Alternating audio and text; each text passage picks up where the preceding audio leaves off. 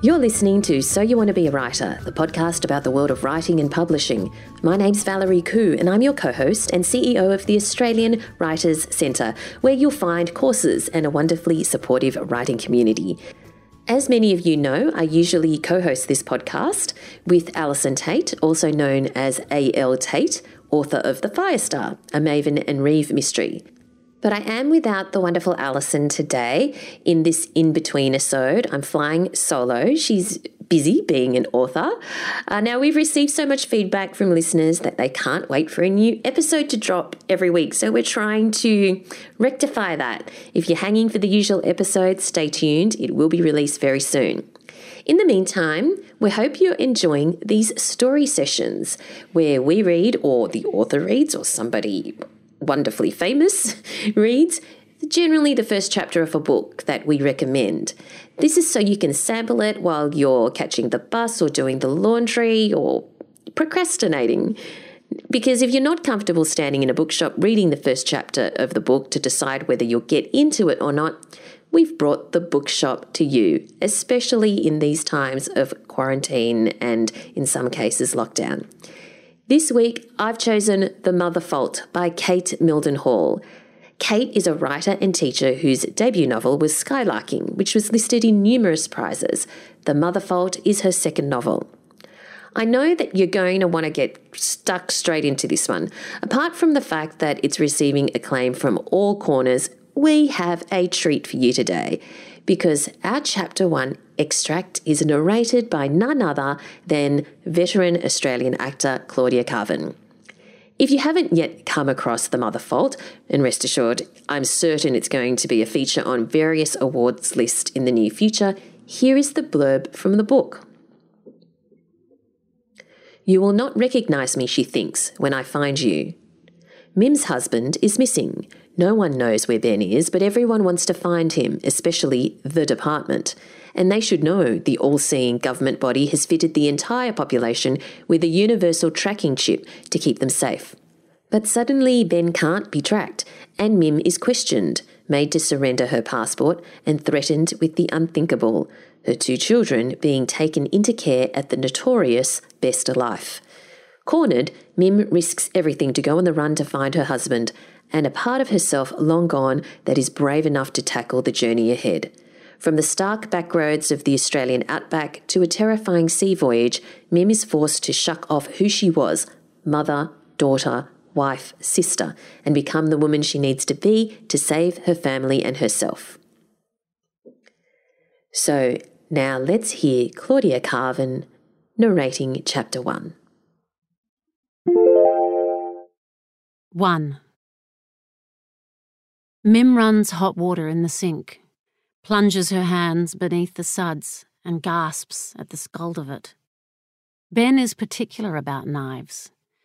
She has to hand wash them, even with the restrictions. She runs the blue cloth up and down each blade, feeling the smooth heat of the steel. Missing. He is missing. Your husband is missing. "Mum!"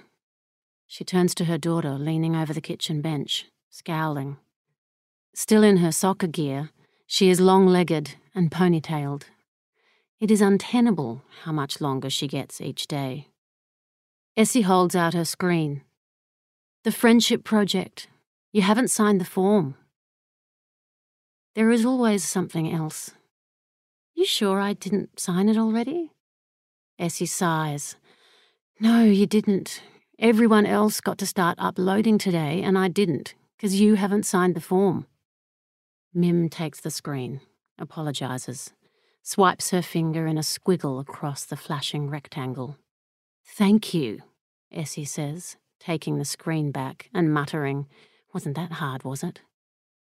"Careful," Mim says, trying to keep her tone light. "Tell Sammy bath time, can you?" Since when did 11-year-olds have so much attitude?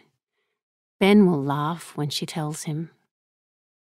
Mim puts one hand on her sternum, thinks she will vomit.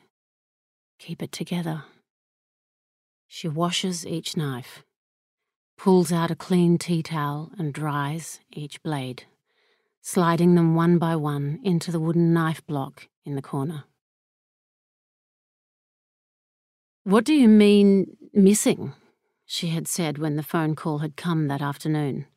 She had been distracted by the kids tumbling their bags in the door ahead of her, trying to get her earplugs in to hear the call properly.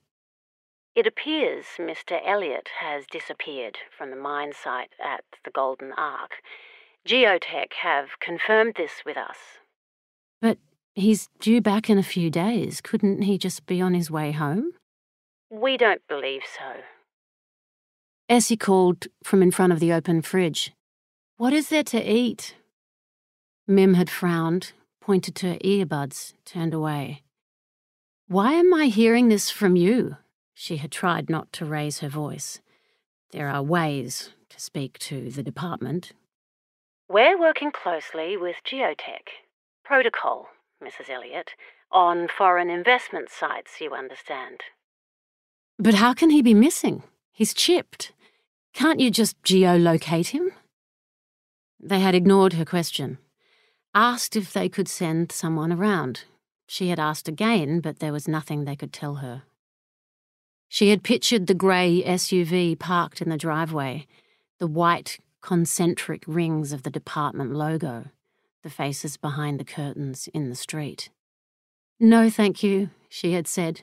"We'll be fine." "You'll let us know if he makes contact." As if they wouldn't already know. "Of course," she had replied. When the kids are in bed, she pours wine, tries to think. She should call her mother.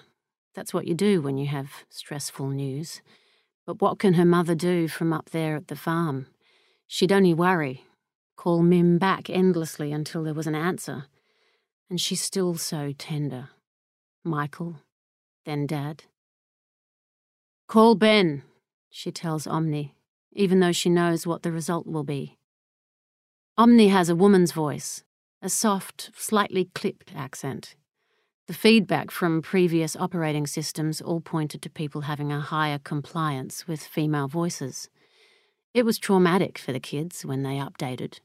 Sam had only ever known Sarah. Omni took some getting used to. "Unable to make contact." It's not unusual. She hasn't been able to call him on site the entire time he's been gone. He could make scheduled calls with the rest of the crew from the IT room, hardwired in, so at least they get to see his face. They laughed before he left about what they should and shouldn't say. It is a well-known secret what the flagged words under the department are. They can only imagine how many flagged words there are under China's security services. She thinks of the last time they spoke and realises she can't remember the specifics. Omni called Geotech. It's the kind of company they would have laughed at together in the past. Big money. Calling Geotech now. It's after hours, so she's not really expecting anyone to pick up. But what else can she do? She drums her fingers against the stone bench top. She leaves a message and rings off. They'll call. It will all make sense. She gulps the wine. What the fuck, Ben? Where are you? She puts the glass down and it clinks violently against the hard surface. Maybe he's just been delayed on the island.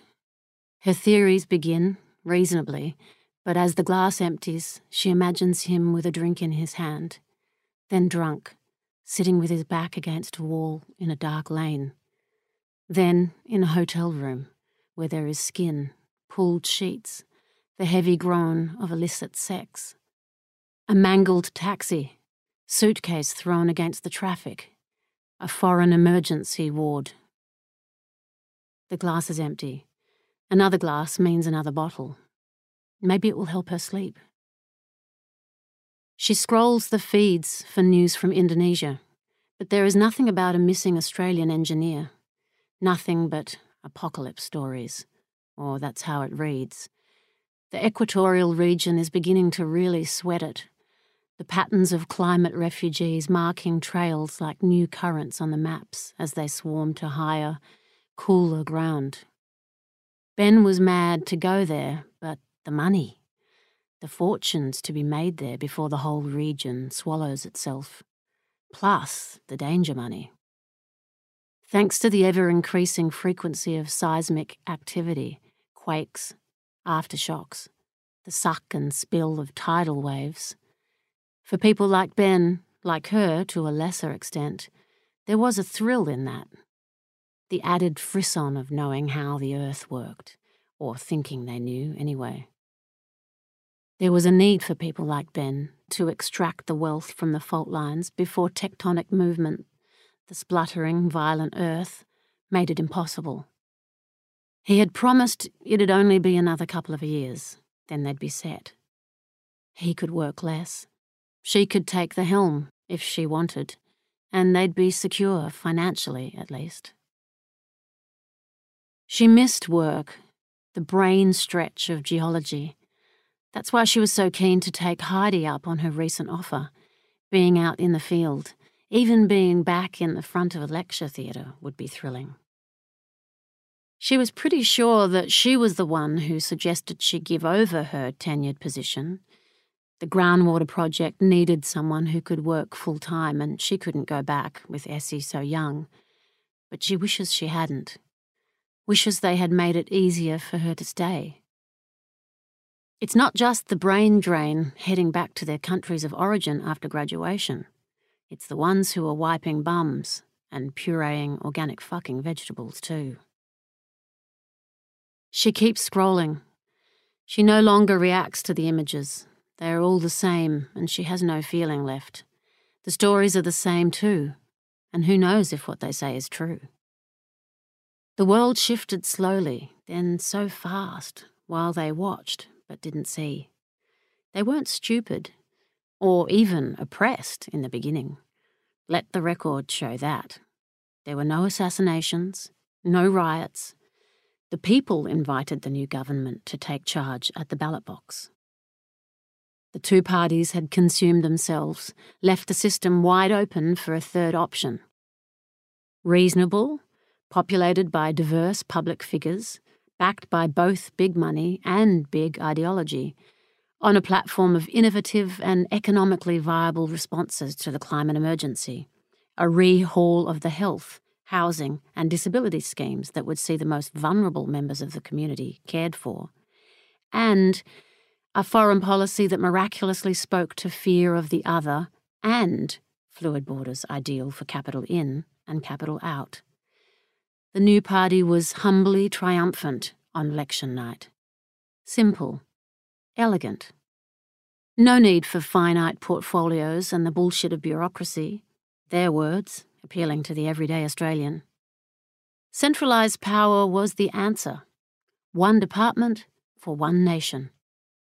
The Department of Everything. A party who promised a different way, a better way, and a populace who needed to believe them. Like geology, history repeats itself. Sometimes it's just hard to see. And then, within their first 100 days in office, their greatest test. Mim didn't personally know anyone at the MCG on the day of the attacks, although by degrees of separation there were a few. Someone shoots that many footy fans in a city like Melbourne during a preliminary final, and everyone's going to know someone. Likewise, the bank hack didn't affect them directly. She didn't go through the months of hell of getting the administration of their life back on track.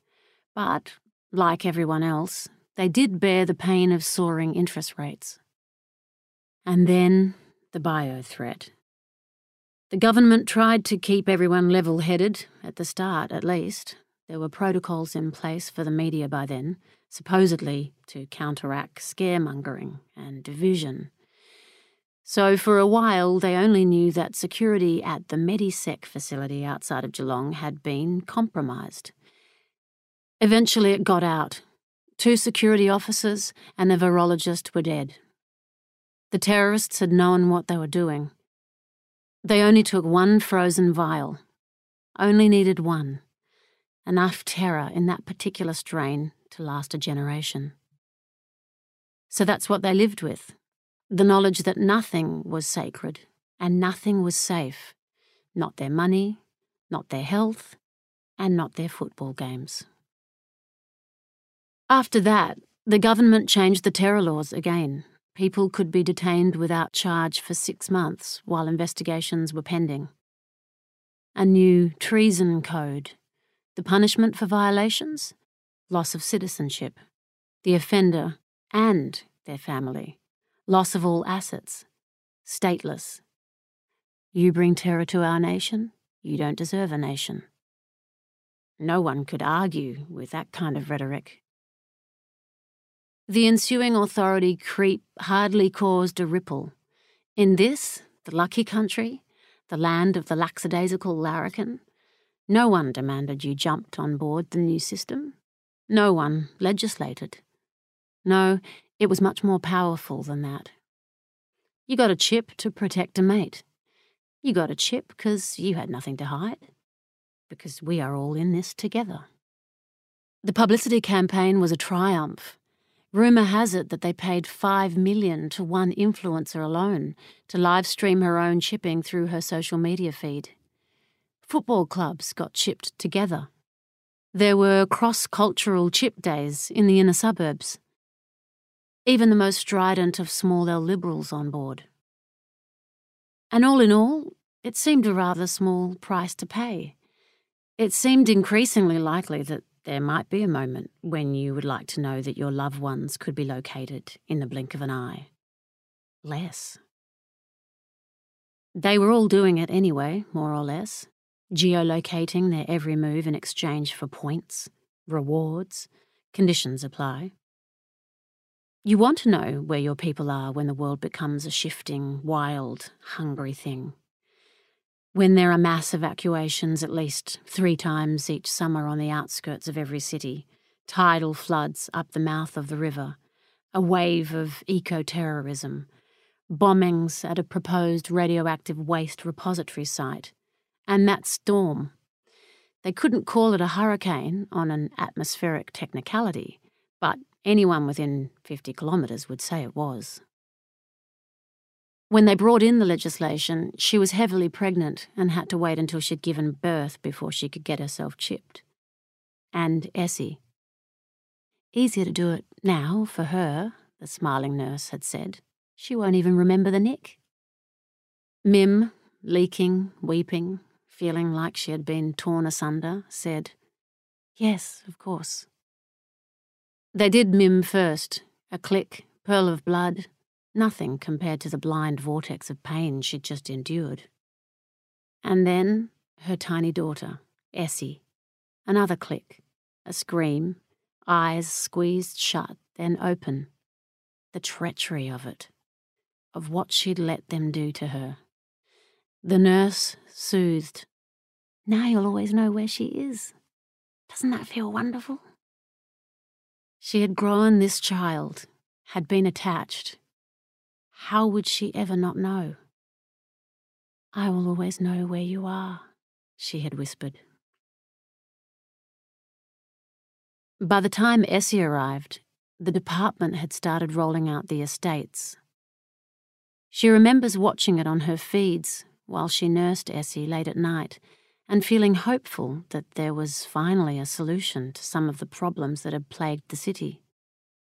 The residents of those first estates were homeless women, crushed by poverty, violence, and the market crash that ensured their already minuscule super accounts crumbled to dust. Their children went too, of course. The overworked and underpaid former human services workers collectively breathed a sigh of relief. The department had this in hand. Children in safe and secure housing with equitable access to education, adults in work and retraining programs, their healthcare and finances all overseen by the high-tech, omniscient eyes of the benevolent state. Best life, they called it. No pun intended. There was some unease, of course, there always is, but how could anyone argue? It wasn't until later that the gates to those estates became one way, and by then it was too late. Her head spins slightly when she stands. Lights out, Omni. You are still in the kitchen zone. Lights out. As directed. The lights fade to dark around her, punctuated by the green and white glow of her networked kitchen. She stands at the bench, wondering where her husband is, trying to remember to breathe. In the morning, the school traffic is heavy, and Mim is on edge as she waits to find a gap. She has 2 days before the kids expect Ben home. She suggests casually that there might be a delay. But can we call him? Sam asks from the back. She hedges. We'll try after school, huh? Essie catches her eye in the rear vision mirror, but Mim looks away. Tries to remember the last conversation she had with Ben, but still can't make out any specifics. They all feel the same when Ben is away. The space behind him, even when it's a cramped comms room, seems to expand infinitely. After they sign off, she can't help but imagine him, standing, stretching, walking away, back to work, his brain, the pulse of it all, to quiet perhaps, to solitude even. She accelerates, pulling out to get into a tight space. She cranes her neck to see what the hold-up is, but there is only the line of cars ahead, the smooth contours of all the hybrids. Keeping up with the Joneses is a competitive sport in this neighbourhood. Maybe there's an accident, Sam says. The familiar flash of lights in the mirror. They all stare out the window as the grey SUV rushes past on the curb, siren wailing, followed by the white van emblazoned with the block green font of the Best Life logo. What do you reckon it is? Essie says, her voice low, even though Mim and Ben have been so careful not to scare them. Children always know. Must just be someone who needs some help, Mim says. Essie grunts, unconvinced, and slides back in her seat. The Best Life squad don't even try to block the view as the traffic slows past the scene and the commuters rubberneck. High visibility is part of their effectiveness these days. So effective in its messaging and consequent public compliance, in fact, that they hardly even bother with the farce of the judicial system anymore. A man is on the ground, his hands already cuffed behind him. He does not look especially dishevelled, although it's been a long time since she saw anyone looking that way. And even though they are already painting over it, the graffiti is still easy to read. Wide and pink across the concrete wall. Resist. Sam sounds the word out. What do you reckon it means, Mum? Resist what? He's probably not well, darling, she says, the words bitter, traitorous in her mouth. She is glad they cannot see what she sees when she looks back in the rear vision. The medic moving in, the flop of the man's body as they drag it into the van. It is better this way. She and Ben had decided together that the kids did not need to know the details of the society they were growing up in. Not yet. Did not need the specifics of what Best Life had become, or how it operated, or how their uncle had come to die under their watch. Essie could not even remember him. But fear has its own signature, and even with their careful sidestepping, the kids know, joke in the playground, you'll be sent to Best Life. Understand that something is being hidden from them, and they want to dig it up, but keep their eyes closed at the same time. The graffiti will be gone by the time she drives home. All the same, she'll know it is there, underneath. Resist. That's what her brother Michael had once said too. Arriving at the school, she swipes to get through to the drop zone, watches the kids tussle in the line to hold their palms to the security pad as they enter the grounds. They run from there, and they don't look back. She sees Essie point towards some of Sam's friends, the way she touches her little brother's shoulder before he runs off to join them. Michael used to do that for her. Her older brother Steve never did, but Michael, 2 years older and gentle, so gentle. Soft as the inside of a strawberry Freddo, she once heard her dad say, not kindly. That his own eyes might glisten if she ran to him, crying at recess, with scrapes and tails and squashed sandwiches. The way the protective shadow of his arm enclosed her closest friend Heidi, too. Until later, when they'd had to turn around and protect him. She shakes her head, trying to loosen these images of her brother. There is no time for this now, for pain and guilt and what-ifs, for the treacherous voice whispering that she is a coward, that she has let his death go unremarked, that she has not stood up, that she has been found wanting. The screen on the dash lights up, incoming call, unidentified. She answers quickly, hope high in her chest. Miriam Elliott? A woman's voice. She slumps back in the seat. Yes? My name is Raquel Yu. I'm a journalist with The Advocate. Sorry, I can't. Mim goes to end the call. I'm an Australian, based in Canada. The woman continues, undaunted. The Advocate is an independent news organisation. People buy correspondence from around the globe and funded by citizens who want the truth. Sorry, I'm in the middle of something. If you're looking for donations... No, she laughs. It's not that, although if you're offering... Mim grits her teeth, annoyed at her inability to just hang up. Sorry, I really have to go. I'm actually after your husband, Ben. Are you able to give me his contact details? She startles at Ben's name. What's this about? I'm currently looking at the Golden Ark project and the unprecedented Chinese-Australian collaboration on the mine. I'm keen to speak to Ben about his work there with Geotech.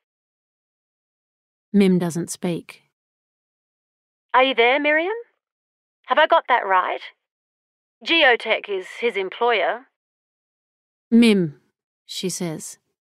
And yes, Geotech, but he's not... She thinks that perhaps if she doesn't say the words, they can continue to exist somewhere else. A place of parallel possibilities. She wants to refuse the reality of them. He's not working there anymore? He's missing. Sorry? They called me yesterday. He's gone missing from the mine site. Oh, God, sorry. Is that... Mim's voice is tight. Probably nothing to worry about. I'll get him to call you when he gets in touch. Ben's not one to give up a chance to get his face in the news. She attempts to laugh, but the sound does not work. The woman says she'll send all the contact details, apologises for calling at this time. She had no idea, she says. It's fine, says Mim, but her stomach flips over as she hangs up. Why is a journalist poking around the Golden Ark project? The international controversy was all over years ago once China acquired the island, and the domestic row was over before it began.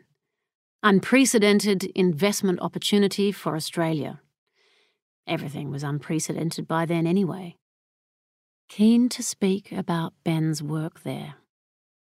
But what was so special about Ben's work? Mim rakes back through the messages, the conversations, that last video call in her mind. Had he seemed more stressed? Secretive? The calls were always monitored, so it's not like he could have told her if anything was wrong. She shakes her head, separates the two events in her mind. She is conflating them for nothing. Coincidence that the woman called today, that's all. Strange and unsettling, but nothing more. Ben will be home. Ben will be home, and everything will go back to normal. There we go, Kate Mildenhall's The Mother Fault, narrated by Claudia Carvin. If it's your kind of book, it's out now and available at all good bookshops. Thanks for listening to the story sessions of So You Want to Be a Writer. You'll find more detail about the podcast and a wealth of writing resources and courses at soyouwanttobeawriter.com.au. This podcast is brought to you by the Australian Writers Centre. Connect with us on social media at Writers Centre AU, on Twitter and Instagram, and join our free podcast listener community on Facebook. Just search for So You Want to Be a Writer podcast community and request to join. Both Alison and I will be back to our regular programming in your next episode. Thanks for listening, and I look forward to chatting to you again next time. Thanks for listening to So You Want to Be a Writer. You'll find the show notes at writerscentre.com.au/podcast or sign up for our awesome and often hilarious weekly newsletter at writerscentre.com.au/news, where you'll find writing resources, giveaways, competitions, and much more.